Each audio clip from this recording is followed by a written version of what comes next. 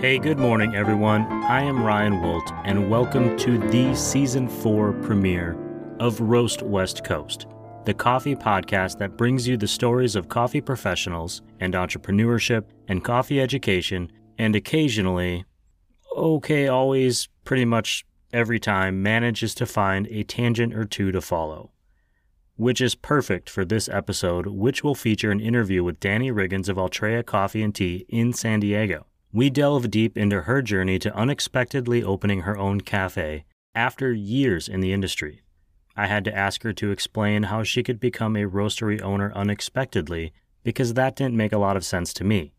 And in a few minutes, she'll fill in those blanks. And in what will be a theme this season, we talk a bit about the mental health needs of entrepreneurs, business owners, and hospitality workers in particular as we follow her journey forward through coffee. Before I go any further, I am obligated to tell you that there is a newsletter that goes along with this show. You can subscribe to it at roastwestcoast.com. This show is always offered for free. The newsletter is also free. But if you decide you like what you hear and what you read, please consider becoming a paid subscriber. The annual subscription breaks down to about $3 a month, which isn't too bad for the many hours of content I'll be sending your way this season and beyond. If you are a new listener to this show, you can go back and listen to all of our Coffee Smarter and interview episodes from the beginning on any of your favorite podcast platforms like Apple or Stitcher or even Spotify. If you've been enjoying any part of the first 3 seasons of this show, please tell a friend. Ratings and reviews are great. Thank you for writing them and for making them, but telling a friend to check out the show is the fastest and best way to help us grow. For now, let's just get into it. I'm going to fill up my coffee mug with some French-pressed Zumbar Coffee Hummingbird Roast, which I've mentioned a bunch of times on this show because it is just a solid everyday coffee that goes really well with cold morning wave checks and chilly mornings in the podcast booth. The Zumbar Coffee, located in Cardiff, California, was the very first coffee shop that I visited after moving to Southern California 8 years ago. I remember getting a little French press when I was there, drawing in my notepad, and thinking, yeah, I feel like I belong here. Whatever you are drinking this morning, I hope that your mug is full too, because it is time for the very first interview of Season 4 of the Roast West Coast Coffee Podcast. Enjoy this interview with Dani Riggins, founder and head roaster at Altrea Coffee and Tea.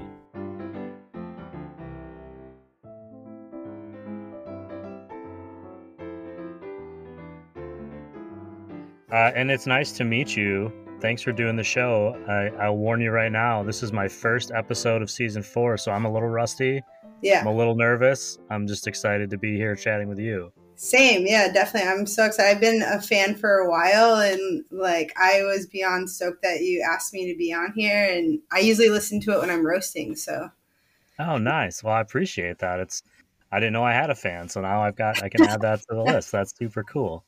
If you wouldn't mind, just for the recording, if you could state your name, your business, job title, and your favorite Ninja Turtle. Okay.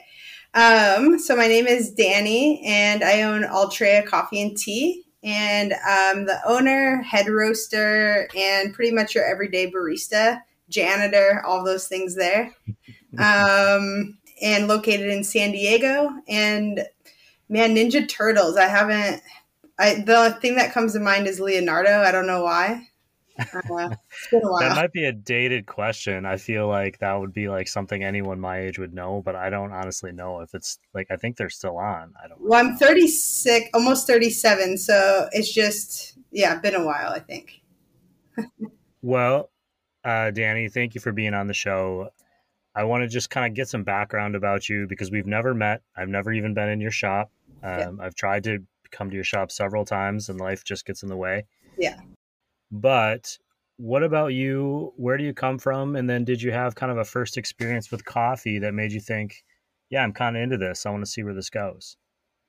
Yeah, so I was born and raised in Rockford, Illinois till I was 18, and then I had enough of that winter. So I headed west when I was 18, Kind of tried to pursue school, but I got into coffee pretty young, actually. So I did do some schooling, and then I started at the Living Room in Point Loma when I was 20. So kind of old school coffee shop person. And I knew from a young age in my hometown there was not even Starbucks. We had a Barnes and Noble that had a coffee shop, and it was open until 10 p.m. So my friends and I would, I guess, ride around town, and then we would go to Barnes and Noble and read books and drink coffee, stay up late. I just love the vibe of that. So I feel like from a young age, I really just was interested in coffee, but I didn't know anything about it. I just knew Frappuccinos. That's such a Midwestern experience you just described, because I come from a small Midwestern town, and Barnes and Noble was where I would go to like hang out as well. Yeah. If I were not doing something inappropriate in the world. But Right. if I were trying to do something like good and healthy and constructive, I'd go to Barnes and Noble and read magazines, and there was a Starbucks there as well. We didn't have like a real coffee shop that I can recall. We had a diner. I think that's the Midwestern thing. We had diners where it was like every town had their own Denny's, but it wasn't Denny's. It was Perkins. like that. It was like Denny's, Perkins, Al's Cafe. Yeah. There was always one of those. Did you ever consider in the last 18 years going back to the Midwest? At one point, when I was managing a coffee shop in Ocean Beach, we had opened, it was Lazy Hummingbird. We opened up I helped the owner open 3 shops. She's from Michigan. She's kind of letting me take the reins, and we thought about maybe putting one back in the Midwest. But no, I definitely... the other place I thought about was maybe Boulder, but no, I'm definitely a West Coast person now. We're glad that you're here. Yeah. And just to make sure I'm checking all the boxes, it's been, from the sounds of it, 16, 17 years that you've been a coffee professional. Mm-hmm. But were there ever kind of moments in there where you thought, maybe I should do something else? Because I always had moments where I thought, well, I need to get a real job. I need to get out of hospitality. Yeah. I mean, since I was 14... in the Midwest, I've been in hospitality. It just comes natural to me. But I did work at a hostel at one point, and how do I blend my passion of traveling and coffee? And before I opened my coffee shop, I thought I quit until I can open my own shop. But I didn't know what I wanted to do. And then very quickly, unexpectedly, my shop opened. So I feel like I've never really had time to not be in coffee. Sure. Yeah. I'm going to jump ahead, and I had some questions that I was thinking I was going to ask you next, but you just said something really interesting, which is your shop opened unexpectedly. How does the owner of a shop have a shop open unexpectedly? I think you'd be the one who would know the best when it was opening. Yeah. Well, I was managing a shop, and for small business, you can only go so far, before you want to be paid more or the shop can't afford you. So I thought, okay, I quit and I went to Costa Rica. And when I was there, someone messaged me and said, hey, this coffee shop owner abandoned their shop. They're looking for someone to take over, and we thought of you. So I immediately messaged. This was in May of 2018, 19? No, 2018. I'm sorry. COVID has really messed up my time frame. Messaged me. I messaged the landlord and said, I'm in Costa Rica, but I want to see the place. I came back, saw the place, and I didn't have any money, but I had good credit, and I gave the landlord my resume. I quickly messaged 2 friends if I could borrow $5,000 from each, a little bit, people that I knew had some money. And they said, absolutely, we believe in your dream. And I signed the papers, and then the shop needed a lot of work, but it was essentially with a few health inspections ready to go. So within 2 months of quitting my job, going to Costa Rica, I opened my coffee shop. Wow, that's crazy. I feel like I think through everything so much, and it takes me so long, and I think through all the negative possibilities and talk myself out of opportunities. And it sounds like you just kind of said, oh no, this is it. I got an opportunity. I'm not going to lose it. Yeah, I knew that this was it. Like I've been wanting to open my shop for 10 years, but I worked as a barista. I didn't make any money. How would I do that in San Diego? It just like was really the universe being like, all right, it's like now or maybe never, you know? The fact that you're in San Diego, I think, is important too, because there are places where you can open shops with less money. And San Diego, in particular, I think for hospitality, in my experience, is more expensive. I know, Yeah. and it depends on what you want to do, obviously. But like from just rent and then getting all your health inspection stuff done, it just takes a long time. So you may Mhm. be renting a place for months before it actually opens, and that Yeah. all adds up. Yeah. We're talking right now in the middle of January, and we're kind of seeing places that have survived 18 months of the pandemic, have gotten help from all over the place, worked through that help, and are still struggling, not because they're not necessarily successful, but maybe because our rents are so much higher than you Oh, yeah. might expect. I mean, Mhm. you got to sell a lot of coffees to pay rent if your rent is $5,000 or $6,000, Yeah. which it can be in certain neighborhoods. So Yeah. Yeah. I want to jump back a little bit before your own cafe, which you mentioned, Lazy Hummingbird, which was a great place in Ocean Mhm. Beach. I didn't know that you worked there. But assuming you worked there and probably other places around before Altrea, what did you kind of take with you from those experiences? What lessons and skills did you bring with you? You mentioned managing a place. How did that set you up to run your own place? Absolutely. Jumping back when I first got into coffee at the living room, I walked in and nobody trained me. I was on this espresso machine with some really dark, greasy coffee and making white chocolate mochas. And like, so I immediately knew I wanted more. So I started YouTubing, like how to make coffee properly. And then I don't know if you remember, there was Java Jones downtown on Ninth and Market. It's where Modern Times is now, I think. It was a coffee roastery. He was based out of Santa Barbara, opened a roastery downtown, and I applied there like once a week because I'd never seen a coffee roaster. So I would ride my bike over there and I would apply, and finally I got hired. So that was my first experience in, I would say, like second to third wave specialty coffee. It wasn't quite, super specialty yet. So there is when I learned about different roast profiles, even like retail coffee beans, how to pull a shot of espresso, steam milk, microfoam latte art.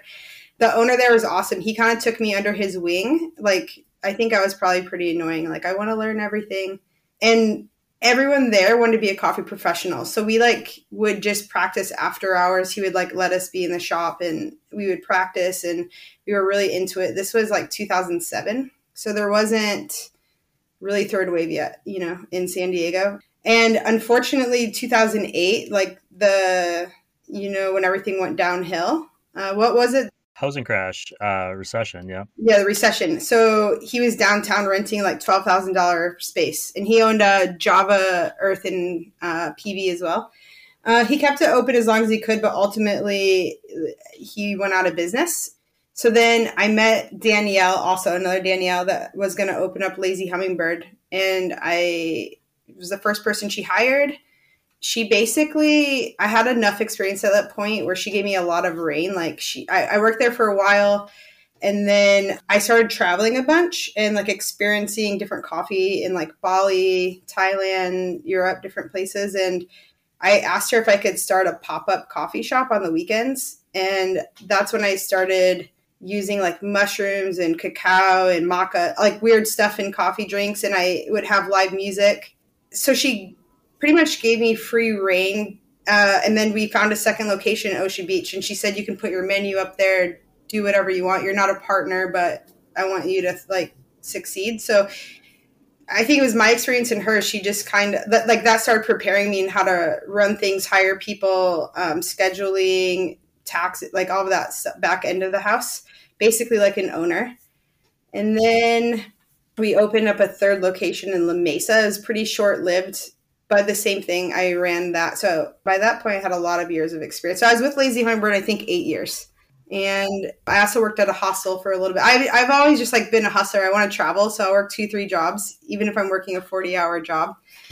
But basically that set me up to run my own shop. I know there's been a couple business owners who are like, oh, you haven't been through the whole experience of starting your shop, like building it out. But I was there every step of building every single one of those shops. In fact, like I was at Home Depot, I was I built them with my hands. They were carts, but nonetheless, I've been through that process 3 different times and dealing with health inspectors.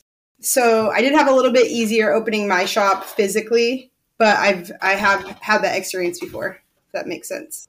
Yeah, well, and then you mentioned earlier you kind of hit a ceiling where you can't grow any further working for someone else. And for some that's like the goal, like to get into that position. And then for others, it's like, okay, no, I want to really put my own name on it and put a name on it that I've chosen. Mm-hmm. And for you, that's Altrea. And I'm wondering, what does Altrea mean? Where did that come from? And why did that speak to you as like this thing that I'm going to live every single day for the rest of my life and in time? Because no matter what, that's like a name that you are connected to. Yeah. I had such little time to choose a name, but I read this book called The Camino, and a lady, it's like the Camino del Santiago. It's kind of like the Pacific Crest Trail. You hike this whole thing. So when different hikers and travelers pass each other, they say Altrea to each other, which basically means like, I see you on your journey and I wish you well. And I read that book like, I don't know, 5 or 6 years before I opened. And I always thought like that'd be a cool name. San Diego's so transient. People don't live here for very long, or there's so many tourists. And then my love for traveling, I thought it would stick out. So in hindsight, I chose the name really quickly, but I also, now being by SCSU, it really is transient because the students aren't here very long. So journey onward, that's what it means. And I think, yeah, it just kind of fits with my lifestyle as well. You were talking about travel, and I'm just wondering if there was any particular place in the world that kind of stands out to you as like that was the trip that had kind of some life-changing moments for me, and maybe coffee in particular. Definitely Bali. The coffee scene is amazing. It's very heavily influenced by Australia, which we all know is kind of, I think, leads a lot of the coffee industry in a way, So it's heavily influenced. I mean, I don't know how to explain Bali. It's like very laid back, really relaxed, but they do everything so well, so detailed. That was just life-changing in general. I think the people are so kind and so nice, and it's just, good vibes, that type of, like, there's no worries, and you are just in like lush tropical environment. And that's where I discovered putting coffee in my coconut. Like I would drink fresh coconuts every day, and then they don't necessarily like have ice all the time. So I would put a double espresso in a cold coconut. And that's one thing that's on my menu. And so I think it's like that helped me experiment with different things. Like coffee just doesn't have to be black coffee, Well, I'm a black coffee drinker, but I kind of love this idea that you are willing to take chances because of an experience that you had. When you said that, I just thought, wow, like that's something I would try, even though it seems so foreign to me, having done 3 seasons of this show and having tried maybe 100 different coffee roasters in the last year. No one else has ever said like, hey, why don't you try this in a coconut? Like that's a really unique thing. That's on the menu at your shop. How do you infuse kind of this mission of Journey Onward into the vibe of your store and into your brand? And you mentioned that you're near SDSU, so a lot of students, I would imagine, are coming in. But how do you kind of maintain, that feeling that people get when they come through the coffee shop with so much kind of turnover and frankly being in the middle of a pandemic? Yeah. My shop is like very kind of eclectic in its own. It's like DIY. It's not going to look like some of our bigger small businesses here that have 100K build outs, but that speaks to like college kids and the type of people you kind of attract, the type of people that are in the same sort of lifestyle, I suppose.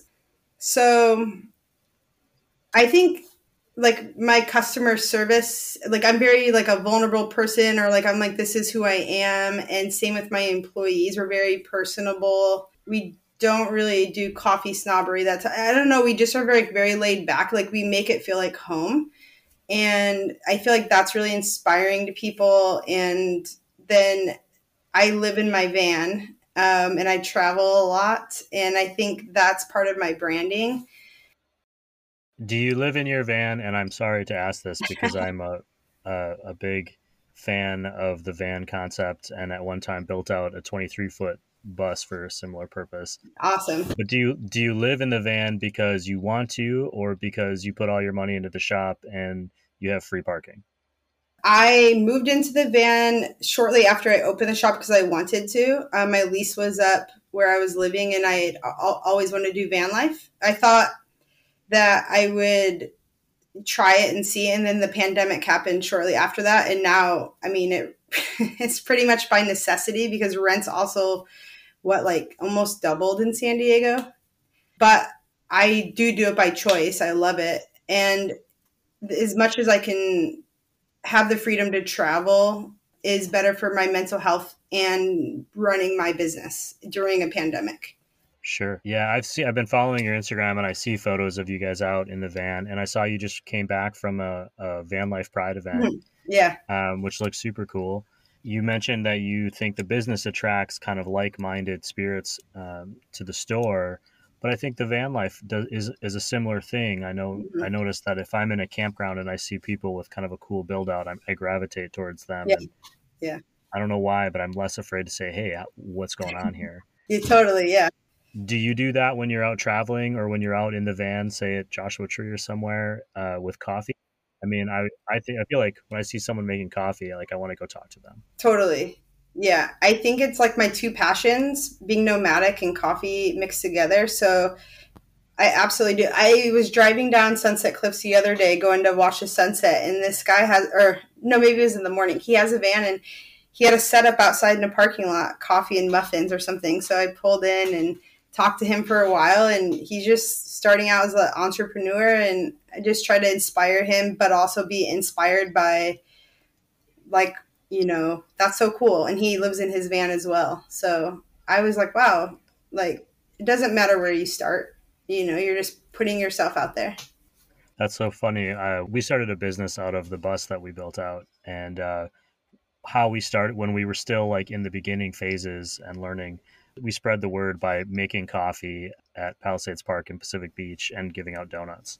Awesome. And just getting people to talk to us. So I think that's like I don't want to say low barrier, but it's such a cool, like simple way to communicate with other people. Yeah. It's really interesting that you have such a nomadic bent and also have this fixed retail store that really would have to ground you to a location. Mm-hmm. Is that something you thought about, kind of the duality of that? Well, like I said, I didn't plan on necessarily living in my van. Like I thought, I mean, I know it takes a couple years to make a profit, but COVID really threw a wrench in that.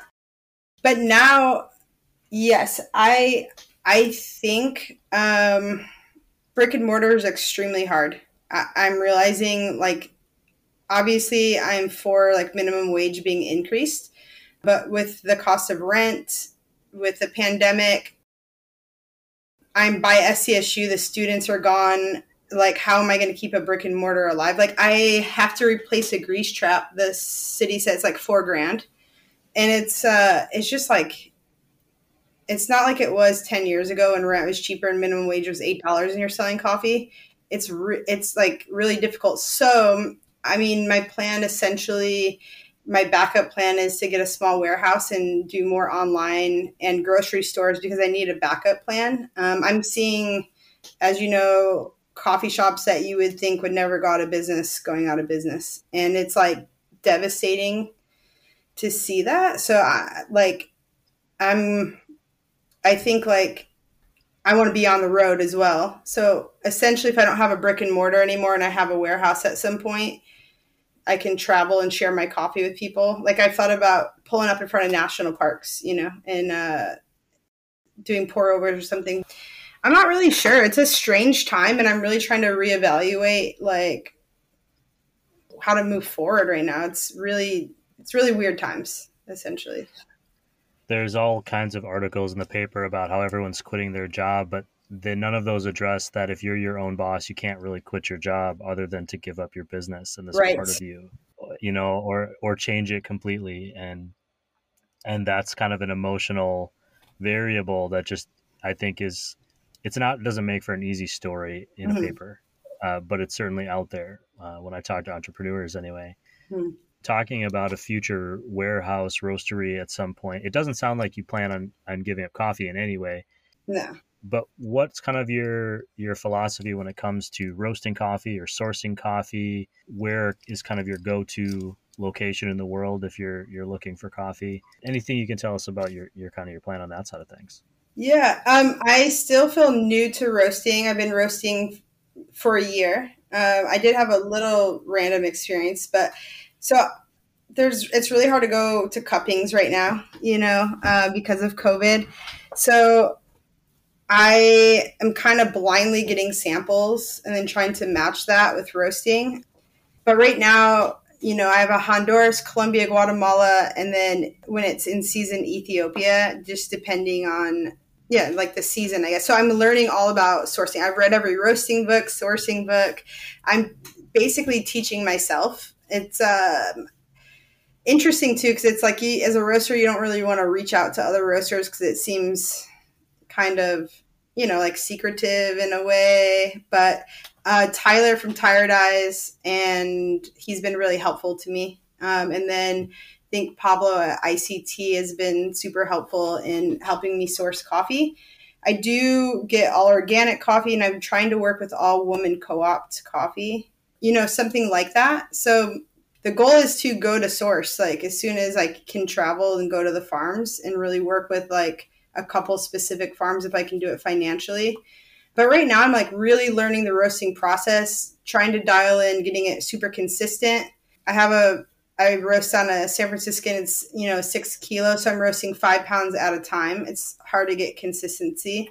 It's propane as well, so it's not natural gas. So that I've learned throws in an extra, you know.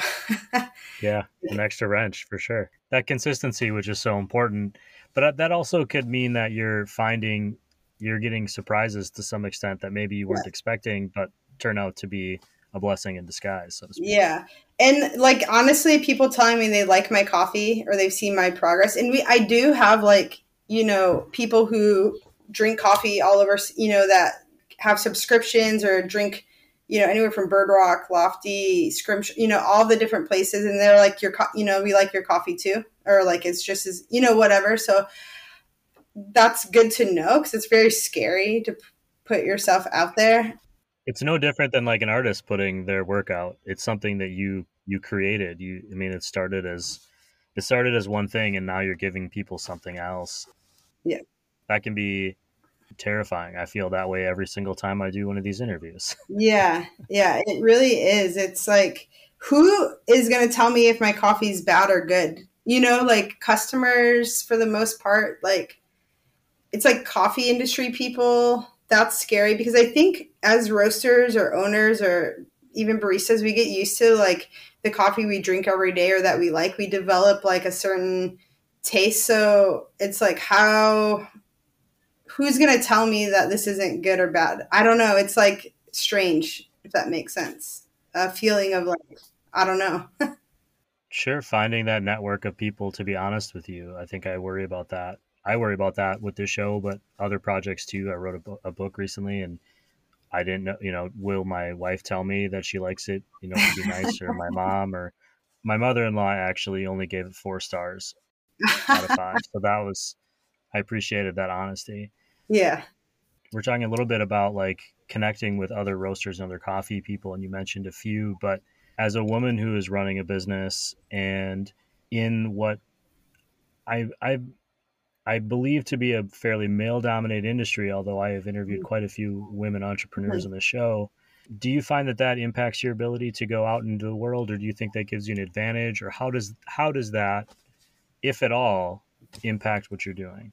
I think in my like head when I was first starting, it really impacted me. Like there's not a lot of women roasters here in San Diego, and the ones there are pretty seasoned or they have a lot of tools to be successful in roasting and it's like support, for where they're roasting for. So I try to find people that I know are approachable, like that are friends in the industry, to talk to. And in my head, it's like super intimidating. And I don't think because I'm a woman that necessarily holds me back, but in the past, it's been bothersome. That's very male dominated. And it seems like kind of like a club, but I really have to get past that. And like, is that in my head or is this true? And another part is like in my head, I'm like, well, there's so many rich white dudes that own coffee shops, that pop up and have like, $100,000-$200,000 build-ups out of nowhere. But then I'm like, why does it matter? Like, why do I think that way? I guess it's like, you want to be a business professional, but you're not really seen that way, but you know that you are, if that makes sense. I think I struggle with, like being seen in the coffee community. I don't really feel like we really do, but like, why do I need the coffee industry's approval? I guess if that makes sense. Like my community and my customers really love us.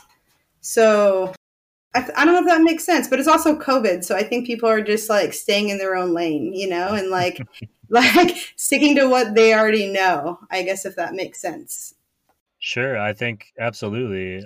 I'm talking to you from my closet, which is where I've been through this whole show. I thought season 4 would be in person, like sitting across from each other at a table, having a cup of coffee. And then when Omicron came around, I just was like, you know what? Like, what's a few more months to stay home? Yeah. But that does, like, I have to actively work at exploring and meeting new people, which I get to do through this show. And I'm very grateful for it. I get to meet people like you, like, yeah. But if I didn't have this, I would probably just buy the same cup of coffee from down the street or the same thing and never talk to anyone.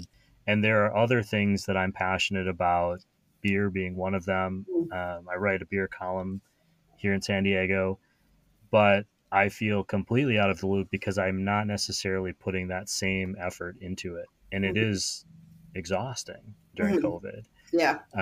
We're all exhausted, and it's fair to say that you're exhausted, but there's another level of it for you because you are running a business and you do have people depending on you. You have employees.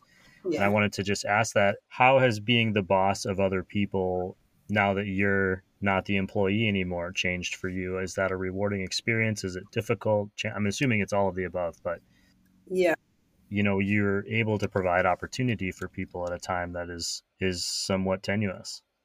Definitely. I like going into it was going to be like, I'm going to be the boss I always wanted. I don't want my employees to feel disposable, and I don't want them to feel like they're just making me money. So I've taken the opportunity to be really transparent with my staff.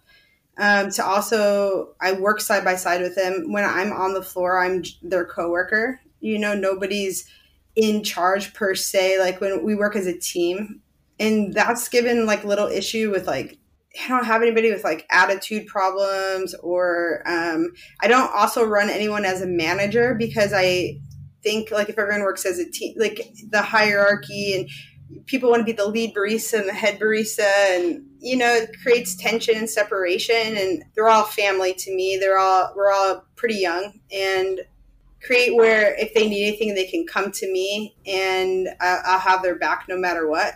And then I'm also learning to have boundaries too, because I realize that's, especially during COVID, it's very exhausting because everyone has stuff going on.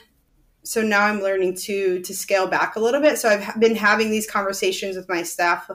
Hey, I'm, backing off working on the floor so much. I'm going to give you guys a little more responsibility, even emotionally, with stuff going on in your life. I can only be there for you so much at the moment because I'm also really trying to navigate how to pivot and move forward in my business. So there's so much respect and love for each other. I just recently went through though, like I always had long-term staff. I had a high turnover. It was like when unemployment stopped giving out checks, everyone got jobs, and then job hopping. And there's coffee shops in San Diego that I absolutely love, and they have enough money to I do pay more than minimum wage as well, but to pay more than I can pay minimum wage. So I've been having staff like leave to go work for this company because they can afford to hire, more. And I get it. Like when you're 21 years old and you're making $19 an hour starting off making coffee all day. Like, why would you want to work for 15 or 16? It's like the younger generation kind of wants to do, how can I make the most and do the least? And that's okay. It's just how it is, you know? When you said that 19, I don't mean to chuckle, but my first job, I was paid $2.15 an hour plus tips. Yeah, no, totally. And in the Midwest, you can get away with that. I think they still only pay like $4.35 an hour plus Yeah, tips at this particular restaurant I was working at. yeah. If I'm coming to Altrea, which I intend on doing probably before the show airs, I'll confirm that if anyone's listening to the show. What is it that you're recommending to somebody new that comes into your shop, or what is that experience like for somebody who walks in off the street with no concept of who you are? I think immediately, like when people walk in, they're greeted by like the vibrancy of the shop. There's a lot of plants and the eclecticness, and most people when they walk in, they are like, "Wow, this place is so cute or so homey. I really love it." We have specialty drinks that people are like really drawn to, but I always recommend our cold brew. I've been brewing cold brew since like 2007 or 8 before it was popular, and I feel like I've dialed it in. I feel like I'm a pro at cold brew. So I always recommend that. And then if people want to, we also have macadamia nut milk. Like my shop's 99% vegan. We have a lot of vegans that come in. So that's what I pretty much do because it goes good with any of our coffee. You know, it's like gives off that nutty feel that people that's like easy drinking. You know what I mean? It's not too far off. And then our drip coffee I think is really good as well. I'm 99% vegan too, so that works Yeah, perfectly. I'm like right there, but there's this Wisconsin part of me that won't give up cheese all the time. Yeah, it's always catches me off guard when people don't know I'm the owner a lot of the times, you know, and they're like, what's your favorite thing on the menu? And I'm like, man, I drink black cold brew, but it's like, it's such a tough question because I have I don't want to steer anyone the wrong way, but I also think like, I think we have some of the best drinks in San Diego, you know, like on my menu. So you know, that's kind of like, sounds egotistical, but I really think, I really think we do. I think you have to believe that if you believe in your product to some extent. You have to think that you are, if not the best, then on par with the best. Like you're giving people something you're proud of. Yeah. And it's fair to say that we're growing in our process and getting better and better and better. But it's also important to feel good that like, hey, I feel like I made someone's day today with a cup of coffee or a drink or whatever. Or in my case, gave someone an okay experience on the show, Yeah. or they read something interesting that I wrote. We've been talking about a ton of different things. I want to just ask you real quick about working with coffee. You said you've been learning and teaching yourself, reading books, watching YouTube videos. Was there anything that's kind of surprised you about the process of working with coffee that you've kind of learned the hard way, let's say, or you've learned through experience? The biggest takeaway I'm learning about coffee is when you're in the business of coffee is like, what does the customer like? And that's a tough pill to swallow when you want to be super specialty, I think, and want to try all these methods. But ultimately I'm learning like the customer loves this and this is what they like and it sells. And when you get too out there, you can kind of lose people. And if you're too mediocre or not good enough, so it's like experimenting to an extent, but also keeping customers happy and also knowing that, it's like you want to do pour overs and you want to do this and you want to buy the best of this and that. And like really, ultimately, if you give a customer a good experience, they're going to love your coffee. If you give them a bad experience, whether it's super specialty, they're not going to like it. It all comes down to that. But I think another thing is I've learned like there's wrong ways to roast coffee, but once you kind of have your curve down, there's really no wrong way. It's all experimental, right? It's not bad. So I'm learning like I don't have to roast something, like I can experiment with it. It doesn't have to be like exactly set the way I would, like I was taught a certain way, but now I can play around with it. And if it doesn't look like, what I think it should look like and it still tastes good, then that's okay too. same with espresso blends and cold brew.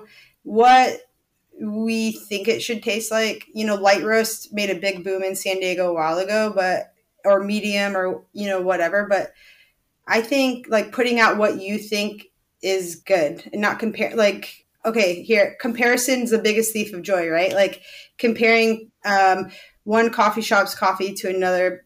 It's like, you can enjoy them both. You don't have to compare them in negative or positive ways. That's a great. Can you say that quote again? What is it? Comparison is the thief of joy. That's such a cool kind of comment. I haven't heard that before. I'm going to think on that one for a while.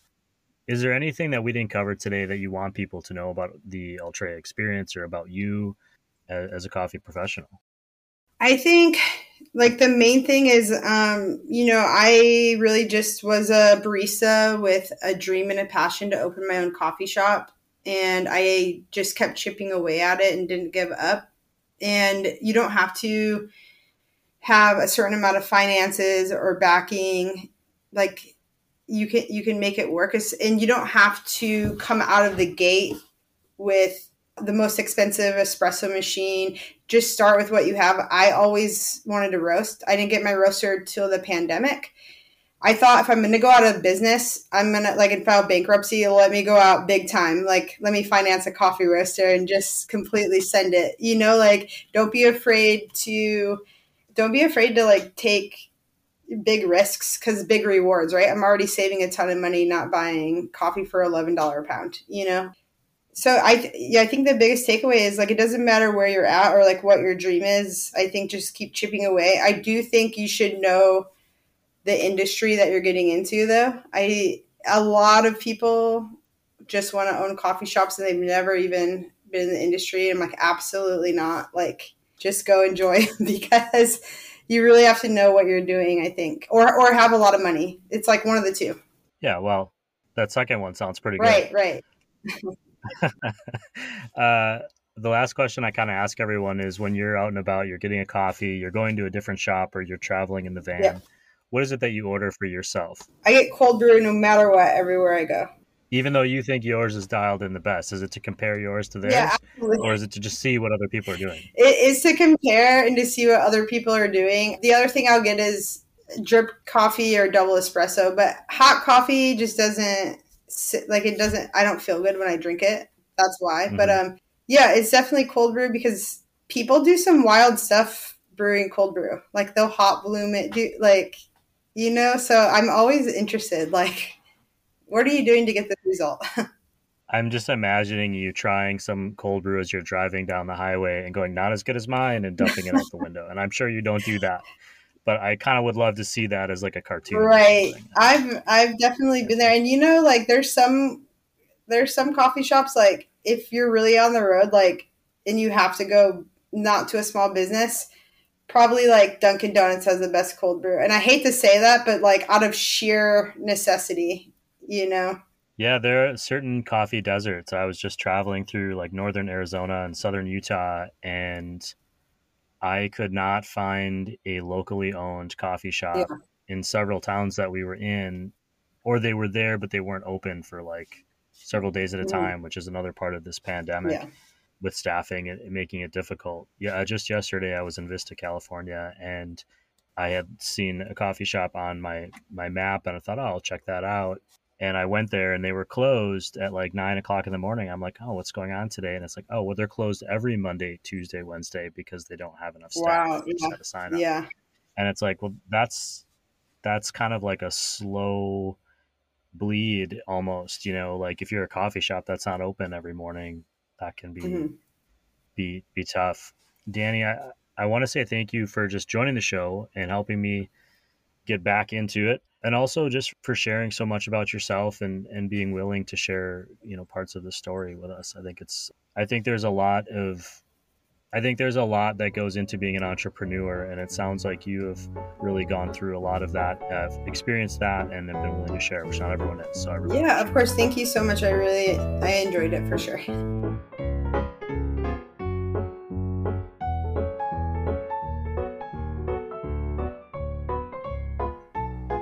Hey, Roast listeners, Ryan again. I really want to express my gratitude to Danny for how open and willing to share she was during that interview. It was my first recording of the new season, my first recording of 2022, and to be honest, I went into it a little bit stressed, a little bit nervous, and a little frustrated by the COVID exposure logistics I had been dealing with. As recently as last fall, I thought I might be transitioning into more in-person shows. But of course, Omicron exploded in December and scuttled those plans. An hour with Danny, and it felt like I was right back on track. It's a great privilege to get to share other people's journeys with you, and it is a great luxury that I can do it from here at home. Honestly, I just keep saying to myself, what a world we are living in. So again, thank you, Danny, for sharing and for helping me get back into the swing of things. As far as my coffee drinking goes, in general, my palate has been slowly working towards enjoying a fruitier cup of coffee. I've always been partial to something a little bit more bitter, filled with dark chocolate and rich flavors. If there is a Sumatra on the coffee list, I'm probably ordering it. But all of a sudden, the light, fruit-forward coffees seem to keep finding their way into my cup. I'm honestly not sure how that happens. Someone is ordering these coffees, and it's probably me, but I honestly don't remember doing it. My changing palate is one of the biggest reasons that I don't write coffee reviews. For years, I wrote beer reviews, sometimes scathing ones, sometimes applauding ones. But looking back, I don't know that I really feel the same way about the same beers anymore. My tastes have changed, even if the beer hasn't. So for those of you who have been asking, that is why Roast West Coast doesn't do coffee reviews. I also like to just enjoy each cup for the experience that it is. Sometimes it's the best cup of coffee ever. Sometimes it's just a comfortable cup. Sometimes it reminds me of going to the diner when I was too young to hang out in a bar. I'll leave the reviews to the experts. That said, being that it is the first episode of Season 4, I've had a lot of coffee thoughts since we ended Season 3, starting with single-use coffee machines.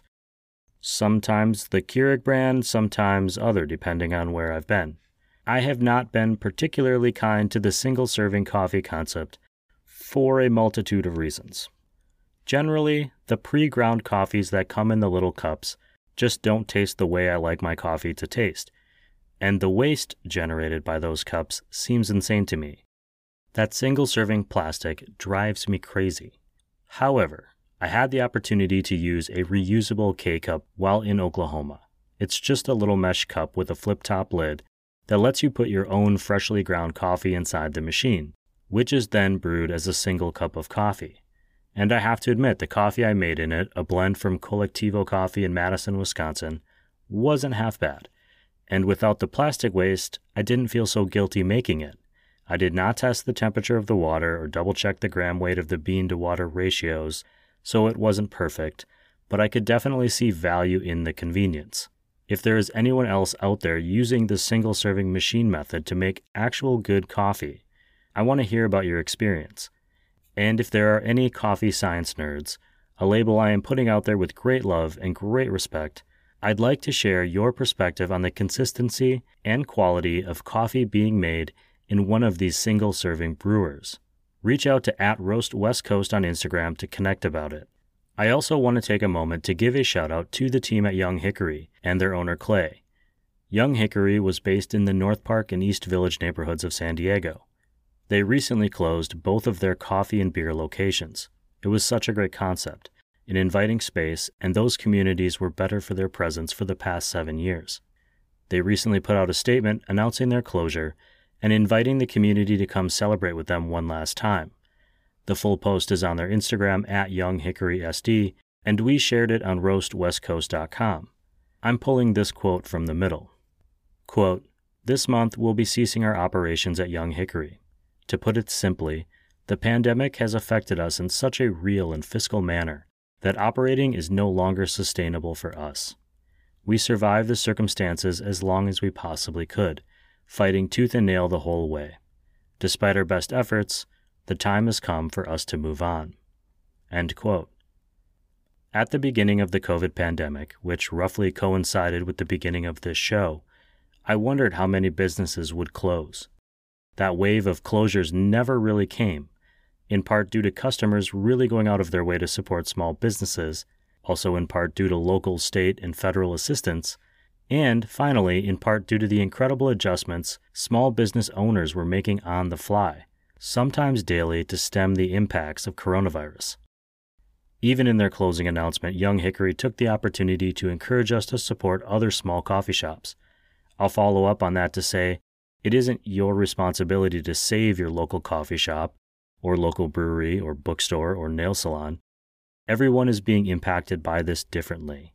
However, if you have the option, I always encourage you to shop local, shop small, and know that those cups of coffee that you buy, those roasted beans, they make a real impact, both fiscally and emotionally, for a lot of people in the coffee economy. And I'm officially off my soapbox. In the podcasting business, I think this is called a transition.